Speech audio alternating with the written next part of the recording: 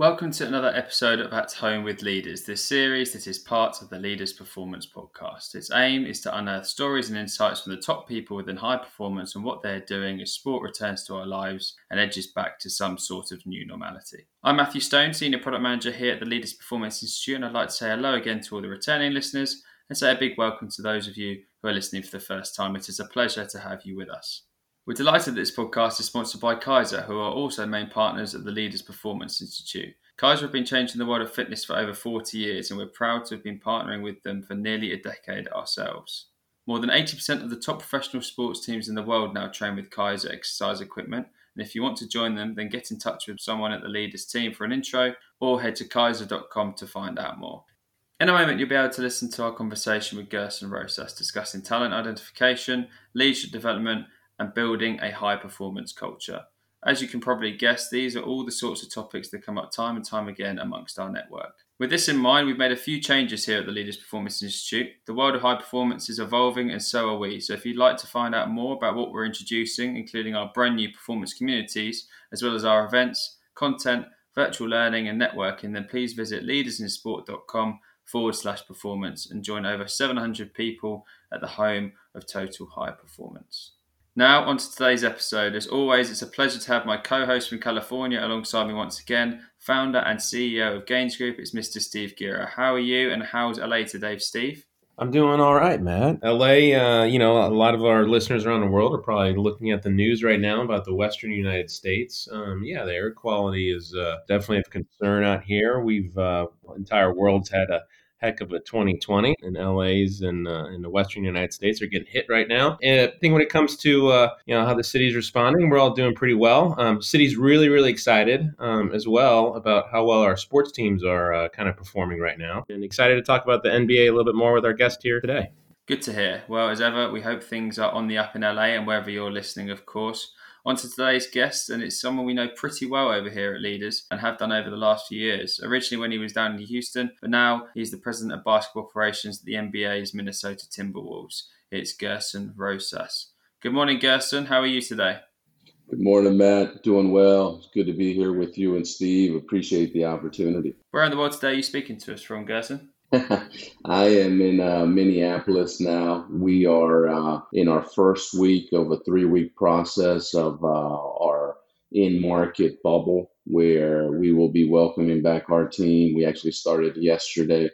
This first week is more of individual workouts, and then the next 2 weeks will be in an actual bubble/campus setting where we'll have all our players and our staff together. It's a good way to kind of bring an end to last year after the hard stop and really prepare for the upcoming season. And good opportunity for our coaches and our players to work on some basketball, but also for us to continue developing our culture, our environment, our philosophy, and really hone in on what we have to do as we prepare for next season. Absolutely. And you mentioned a few words like environment and culture there, which we'll definitely delve into a little later. Now, these conversations are moving more away from lockdown and COVID, hopefully. However, I would like to ask you how you reflect on your time in lockdown period. What did it teach you, or what did it make you more aware of or appreciate more? I mean, how do you look back on that time? It definitely impacted us in very, very strong ways. And, from a personal perspective, we had the loss of Jackie Towns, Carl Towns' mother. So that hit home pretty hard. And during the lockdown, we had the George Floyd tragedy here in Minneapolis. So a lot going on during a short period of time for us. But at the same time, it's a reality that everybody in the world faced. And for us professionally, it really challenged us. Our first year here in Minneapolis with the Timberwolves, we had just finished the trade deadline. We had turned over the roster, really establishing our philosophy and our new direction. And it was a hard stop, but it's really allowed us over these last 5 or 6 months to really adjust. And I believe good organizations have to be able to do that. You have to be versatile. You have to be strong in your identity and your beliefs and your philosophy, but you have to be strong and tight enough to be able to adjust as the environment changes around you. And we've been incredibly productive as we go into a very important off season for us, both draft related and free agency trade related, as we continue to build out our team, continuing to build our identity as an organization, servicing our players, working with our staff, working in our market to do everything that we can to continue to move this organization forward. But it's challenged us. I think it's made us more efficient. It's made us more creative. It's allowed us to really look at our priorities and laser focus on the things that matter the most in order to impact at the highest level. So I would say that that's been a good change for us. I think for us as an organization, for our players, with everything we've gone through over the last 6 months, we've really grown up. And Gerson, so you did change over the entire roster, right? And when you do that, like the hope is that like those players who are now part of your new core get a chance to play with each other right away and get a chance to start to get to know each other, and then get to start to gel as a new unit of roster. And knowing full well that you have like the number one pick, and we can talk about all of this, coming up here in a little bit. But having that hard stop, and then having everything that happened after the hard stop. That your players all of a sudden had to deal with and took up a lot of their headspace. Were you able to get your players together at any given point during the course of the last couple months in order to really kind of, help them get to know each other, and work on, practically work on that kind of that team building and the culture building? Yes, Steve, I tell you, it's one of the things we don't consider ourselves to be experts of everything by any means. And what we've gone through is when COVID hit, we were fortunately, we have great staff, and Dr. Robbie Sika was ahead of the curve there in terms of understanding what was coming and being able to warn our players and prepare us as well as he could to what was coming. So that gave us a lot of credibility with our players and with our staff. But we've always sought out experts in those areas. And whether it was COVID, whether it was the George Floyd situation and the social injustice that was involved there, we really sought out experts in those spaces. And we brought our players together on Zoom. And we really grew as an organization by being comfortable in being uncomfortable and having some very hard conversations and really walking through everything that's going on around us. And whether it's our best player losing somebody that's incredibly important to him, or whether it's our players living in an environment and a time where social injustice is what it is, we really needed to talk through that. And we had great leaders in those spaces. An individual like True Pettigrew, who's very involved in diversity and inclusion and bringing together communities, whether it's minority communities with the police department, and understanding why tragedies like George Floyd happened, and how we as a body, as not only players and staff as an organization, but what we can do in our communities to really impact sustainable change. And we listen to our players a lot. We have the youngest roster in the NBA, but they really matured and really grew up through this process and became very vocal and were very passionate about what was going on around us. And if it was helping protect our community from COVID, awareness campaigns, or dealing with the social injustice and the need to vote and the need to be educated and the need to understand. We set up talks and conversations with our mayor and our police chief with our players. We did a lot through the speaker platform where we got educated about what was happening around us. We got experts that could give us an understanding of what we were living and we were going through to be more educated as we responded to all these things. And our players really appreciated, our staff appreciated it, and it really brought us together with the goal and the objective of creating sustainable changes in different areas of our world. That's tremendous to hear. And one of the things that I've observed in sport over the years is that a lot of times really great teams take on the personality of their community, and the community or the community takes on the personality of the team to a certain You've got a young team, you've got a city you just very aptly described is going through a lot of change. Sometimes for a leader in sports, it's easier to say, no, let's actually put a hard line here and let's divorce ourselves from politics. Let's divorce ourselves from all of these other things, right? Let's just be a basketball team. Are you saying that like one of the things that you're going to try and incorporate as part of your leadership for the team going forward is actually trying to create that reflective nature between city and club? Absolutely, Steve. I would tell you our four pillars are, as an organization, to be innovative, to be player centric, to be family oriented, while at the same time being championship driven. I say that because it forces us into a different space. We can't be like other teams. We're almost like a new startup. We have to be creative. We have to be very inclusive, and we have to be very aggressive in our approach. And the stance that we've taken with the Timberwolves is one where we want to embrace our players, we want to embrace our staff, we want to embrace our community. And when you want to do that, you're going to have to tackle tough issues that we're facing in the world today. And the reality is, it's hard to separate that. Those are things that are important to our players, that are important to our staff, to our fans. Those are things we have to deal with and we have to address. And for us, we look at it from the opposite perspective. Is sports unites people, and people from all races, backgrounds, and those opportunities to, whether it's basketball, whatever sport it may be, to bring people together. We want to use that platform for positive and impactful change. And the subjects we've talked about, the areas that we've talked about, if they're important to our players, they're going to be important to us. What would you tell a coach, or what would you tell one of your contemporaries who was resistant to taking that approach and just wanted to keep sport completely separated from everything else that's happening in the world? What would you tell them, and what advice would you give them to try and get over that?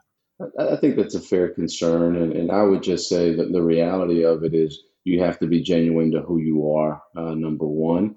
And number two, you have to have organizational philosophical alignment. And I'm fortunate, from our ownership group to myself, to our coaches, to our corporate side, we're all very strongly aligned. And that's one of our biggest strengths, even very early in our relationship and our partnership here in Minnesota. We've gone through the process of identifying what our core values are, what our priorities are, and they line up exactly in this manner, in this way. So we have to be who we are. I would tell others, it's either got to be something that's in you or it's not. It's not something you can fake. It's not something that you can want to do. And if there's no connection with all those levels, if there's no connection with those players, it's not going to be genuine and it's not going to be impactful. And that's something that, as an organization, we've chosen just who we are, what we're about, the day and age that we're at. That's something that's incredibly important for us. And so, speaking of impactful, one thing that's coming around the corner is the draft.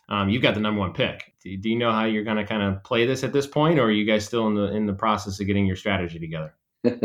So the silver lining in the pandemic and the hard stop, it's that we've had a lot of time to prepare, and we were very fortunate where the lottery balls ended up here, almost a month ago now. But you need those breaks. In reality, these processes humble you because you have no control. We've done everything we can in terms of continuing to execute our vision and our philosophy for this organization. And while we're the youngest team, we're continuing to take steps forward. We're fortunate to have a couple of individuals like Karl-Anthony Towns and D'Angelo Russell, who we acquired this past season. But now being able to catch a break, like getting the number one pick in this draft, is incredibly important for us. We're doing our due diligence. We're preparing as much as we can to make sure that when that decision comes, we'll be ready to go. But at the same time, we're not doing our job if we're not creating opportunities, whether that's trading the pick and looking what options might be out there, or selecting. We feel very confident in our processes, in our people, as we do our work through this. But it's incredibly exciting for the organization. We've gone through a lot, as we've spoken about, and getting the number one pick was something that not only our organization, but our community and our fans could rally around. And, we continue to build this organization, one brick at a time. And we want to build a strong foundation.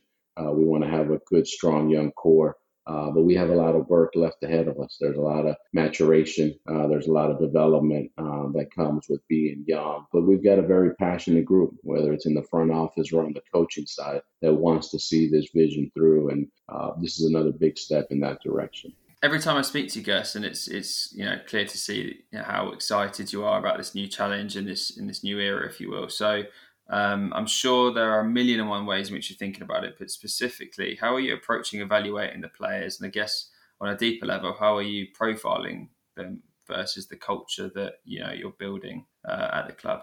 Thanks for saying that, Matt. And yeah, for us, it's a very thorough and diligent approach. I'm fortunate to have a great staff in place, individuals like Sachin Gupta and Gianluca Pascucci, among others, who we have really strong processes in place. And the silver lining of the extra time has allowed us to dig deep. The challenge during this period of not having your traditional combine, your traditional workouts, has made it challenging, but we're very diligent from a scouting evaluation perspective and from an analytical production perspective to make sure that we know these guys inside out, and the ability to be thorough, to be diligent. The draft is an inexact science, and you mentioned culture, you mentioned character, you mentioned identity.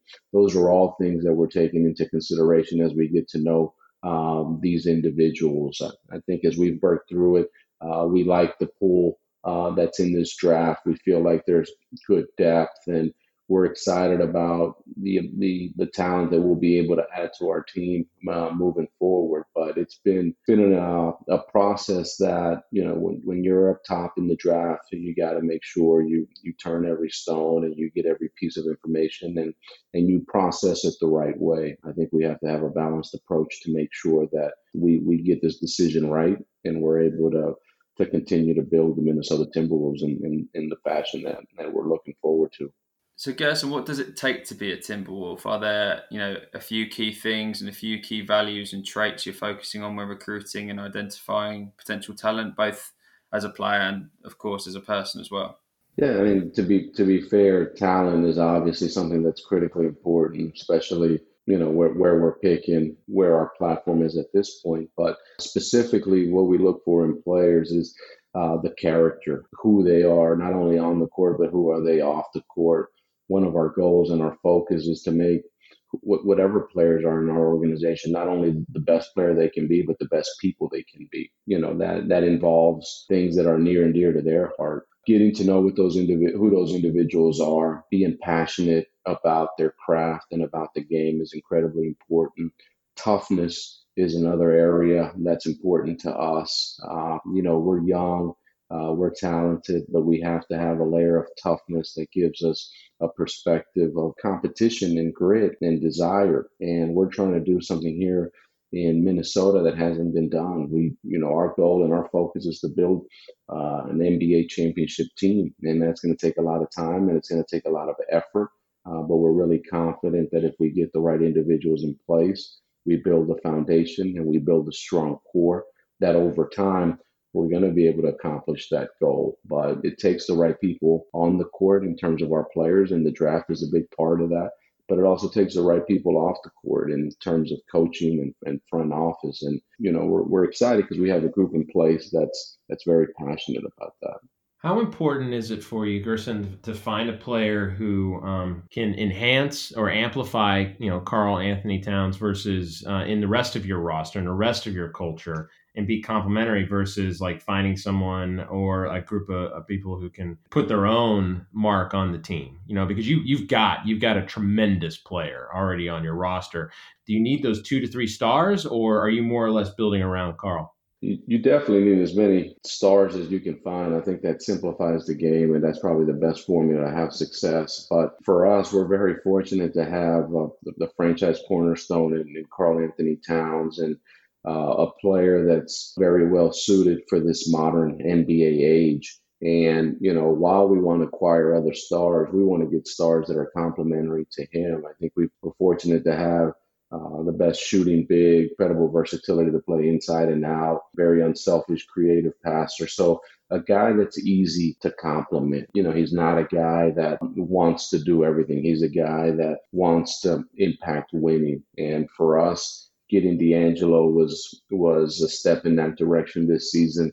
A playmaker with shooting that can score, that can complement Carl's game. And for us, there's another opportunity to continue to add to that formula. And whether it's the draft here or a couple of guys that we have on our roster, a guy like Malik Beasley, who we acquired at this draft as well, who's a very explosive player. We've got some young wings that we're excited about on our roster as well. But at the end of the day, you have to build around your best players. You have to complement them offensively. You have to complement them defensively, and you have to complement them with talent. Carl is 24, 25 years old. We're making sure that he develops into the best player he can be. And the reality is that we're stewards over his career. And our goal is to be ready as an organization when he's at his best in his prime at 27, 28, because he's got a lot of growth left and a lot of development. And as he grows and develops, we're going to grow and develop. But to be able to have a strong team, a strong roster, a strong organization going into the prime of his career to give us an opportunity to compete and contend for very meaningful things here in Minnesota is something that we definitely look forward to. You've used the word development a number of different times there. Which I think is really great and really wonderful to hear. But it's also really interesting because I think sometimes like some organizations take the approach of bring the players in, develop them a little bit, right? But you really want the players who are kind of ready to go right away. Because then when it comes to development, you have to go through an entire process of making sure that you have the right coaches, the right staff, the right performance scientists, the right analysts, everyone who can actually feed information so that you are getting the right development pathways in place for your players. So you've been in Minnesota for well over a year now. Are you still in that cultural rebuilding phase? And how does your desire to do talent development mesh with that cultural rebuild? How important was it to have a really great staff around you? And how much of an emphasis do you put on development and then making sure that the development is integrated with your cultural rebuild? It's incredibly important, Steve. And I would say we are who our people are. And whether that's, on the floor with our players or in the front office or on the coaching staff, it's about people. And development is always going to be a key tenet for us. The reality is, and great organizations that have had a ton of success are known for that. You make your people better. You make your players better. I don't think that ever stops. And to me, having been in the league close to 20 years, you look at the challenges of maximizing your resources. And it's unbelievable to have the number one pick. It's great to do trades, but those are rare things. The reality is how you make your organization better is what you do day in and day out. And it's the little things. It's, the ability to grow, to develop, to establish your culture, to establish your character, your identity, your environment, your philosophy. Those are things that if you don't have that foundation, you're not going to be able to have sustainable success. And it's something that we talk about, we preach about. Our staff, from a front office perspective, is a very strong staff by design. I take a lot of pride in likely the most diverse staff in the NBA. Our coaching staff, led by Ryan Saunders, is a very dynamic group, very player-centric. Our coaches, our assistants are guys that not only can relate to players, but can get on the floor. They're very dynamic in their approaches and their teaching styles. And our focus is always to get better. And we can't make our players better if we ourselves aren't getting better. And we are not challenging ourselves and challenging our philosophy. We're still going through the process. We changed the style of play, how we're playing offensively, how we're playing defensively, how we're developing our players in terms of overall player development. That's a process that it takes time. And until you have those habits in place, until individuals are on the same page, it's work every day. But it's something that our group is very passionate about. And it's something that when, if you're part of this organization, if you're a player for this organization, the goals and the objectives are very clear. And we're in an incredibly historic Western Conference right now where there's so much talent, there's so much depth.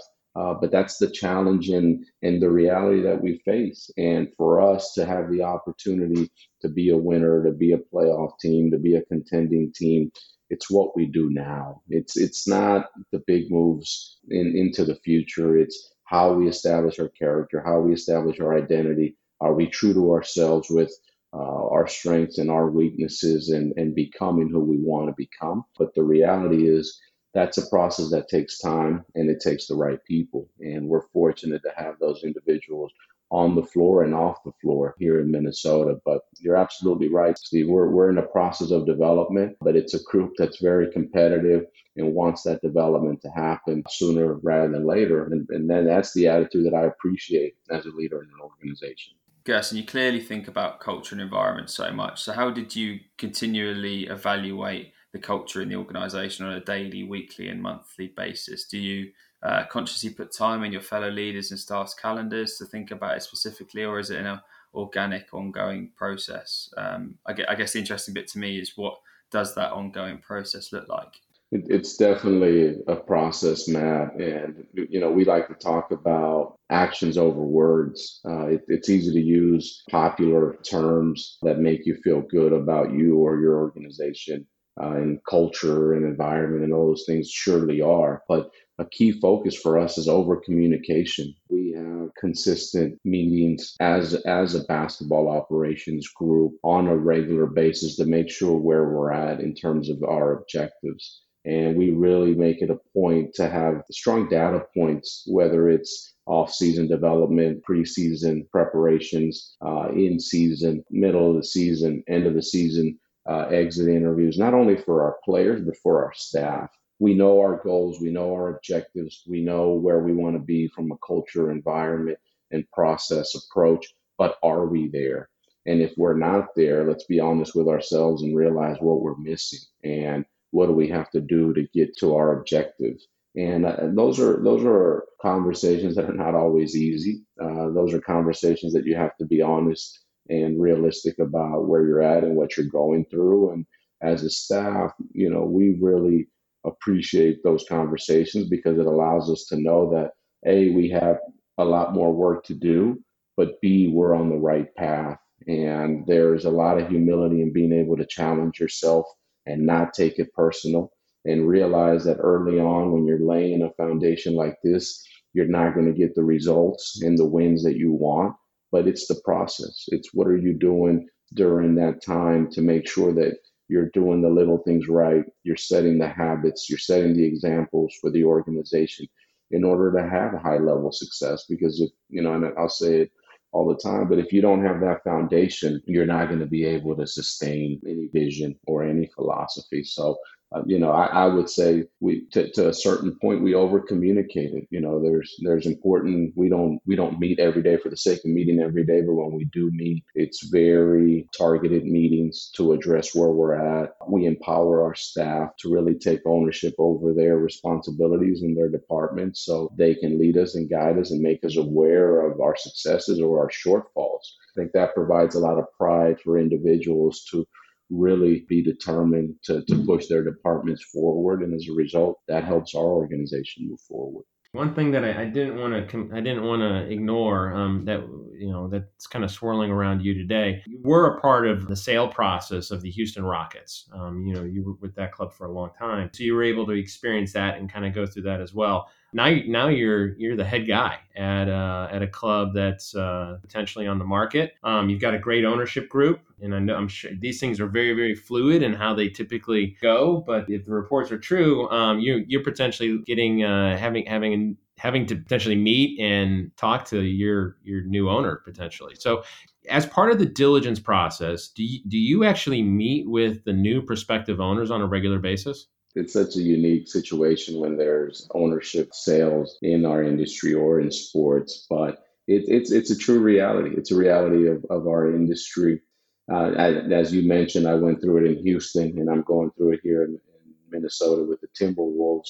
But as you mentioned, it's a very fluid situation. And as much as we tell our players, control the controllable, that's where we're at. And I'm fortunate to have an incredible owner in Glenn Taylor, who's been very supportive and brought me here to this organization and has been very transparent through this process, just the stage that he's at in terms of his ownership cycle and, where he's at family wise. It's very understandable, and it's a reality in our industry.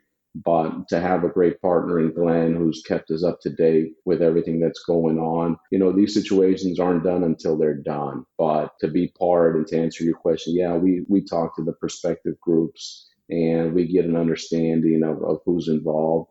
Fortunately, we've been able to have some progress here over the last 14, 15 months and really change the trajectory of this organization. And because of that, I think that there's a lot of excitement in terms of new ownership groups that see a young team with an exciting future and an upside that's built around guys like Karl-Anthony Towns, D'Angelo Russell, and now a number one pick. But it's definitely a unique process. It's a unique situation. You get to meet a lot of great people, but when you're speaking about an acquisition or a purchase of an organization of this type, it takes time and it's very fluid and it's not done until it's done. I think there's a lot of scenarios where Glenn Taylor continues to own our team in some shape or form, whether it's as majority owner or minority owner. So that relationship is strong and it's greatly appreciated. And the groups that we've been able to meet and get to know through this process have been exciting. There are people that are excited about the Minnesota Timberwolves and excited about our vision. This is incredibly important to Glenn Taylor that if he does sell the team, it's to a group that's committed to the community and committed to the organization. And that really helps the process. But selling and buying of teams is just a reality in our industry and in our line of work. And it's exciting to see the potential to partner with individuals who can push the team into the future. And so aside from the draft, Gerson, what's the single most important thing that you can do yourself over the course of the next, let's call it 6 months, to ensure that the organization is on the path that you want it to be on to get back to, like you said, championship caliber basketball? Is there like a singular focus aside from the draft that you have over the next couple of months that you need to get accomplished? The number one focus will continue to be our people. And that's staff, that's players. But I would also add the second thing is process, making sure that our vision, our plan is moving forward. We talked about adjusting in a pandemic and making sure that in my position, in my seat as a leader, that we're moving forward in the best way possible for this organization, roster-wise, team building-wise. Having the right people, having the right process is incredibly important. Having the right people and the right process in place of developing players and executing your philosophy and your strategy on the court, that's incredibly important. And we've gone through a process this summer, and it's a credit to our staff and our players and our people. But we currently have an individual like Sachin Gupta who's up for the GM position in Sacramento. We have our associate head coach who's up for the head coach position with the Chicago Bulls and the Indiana Pacers.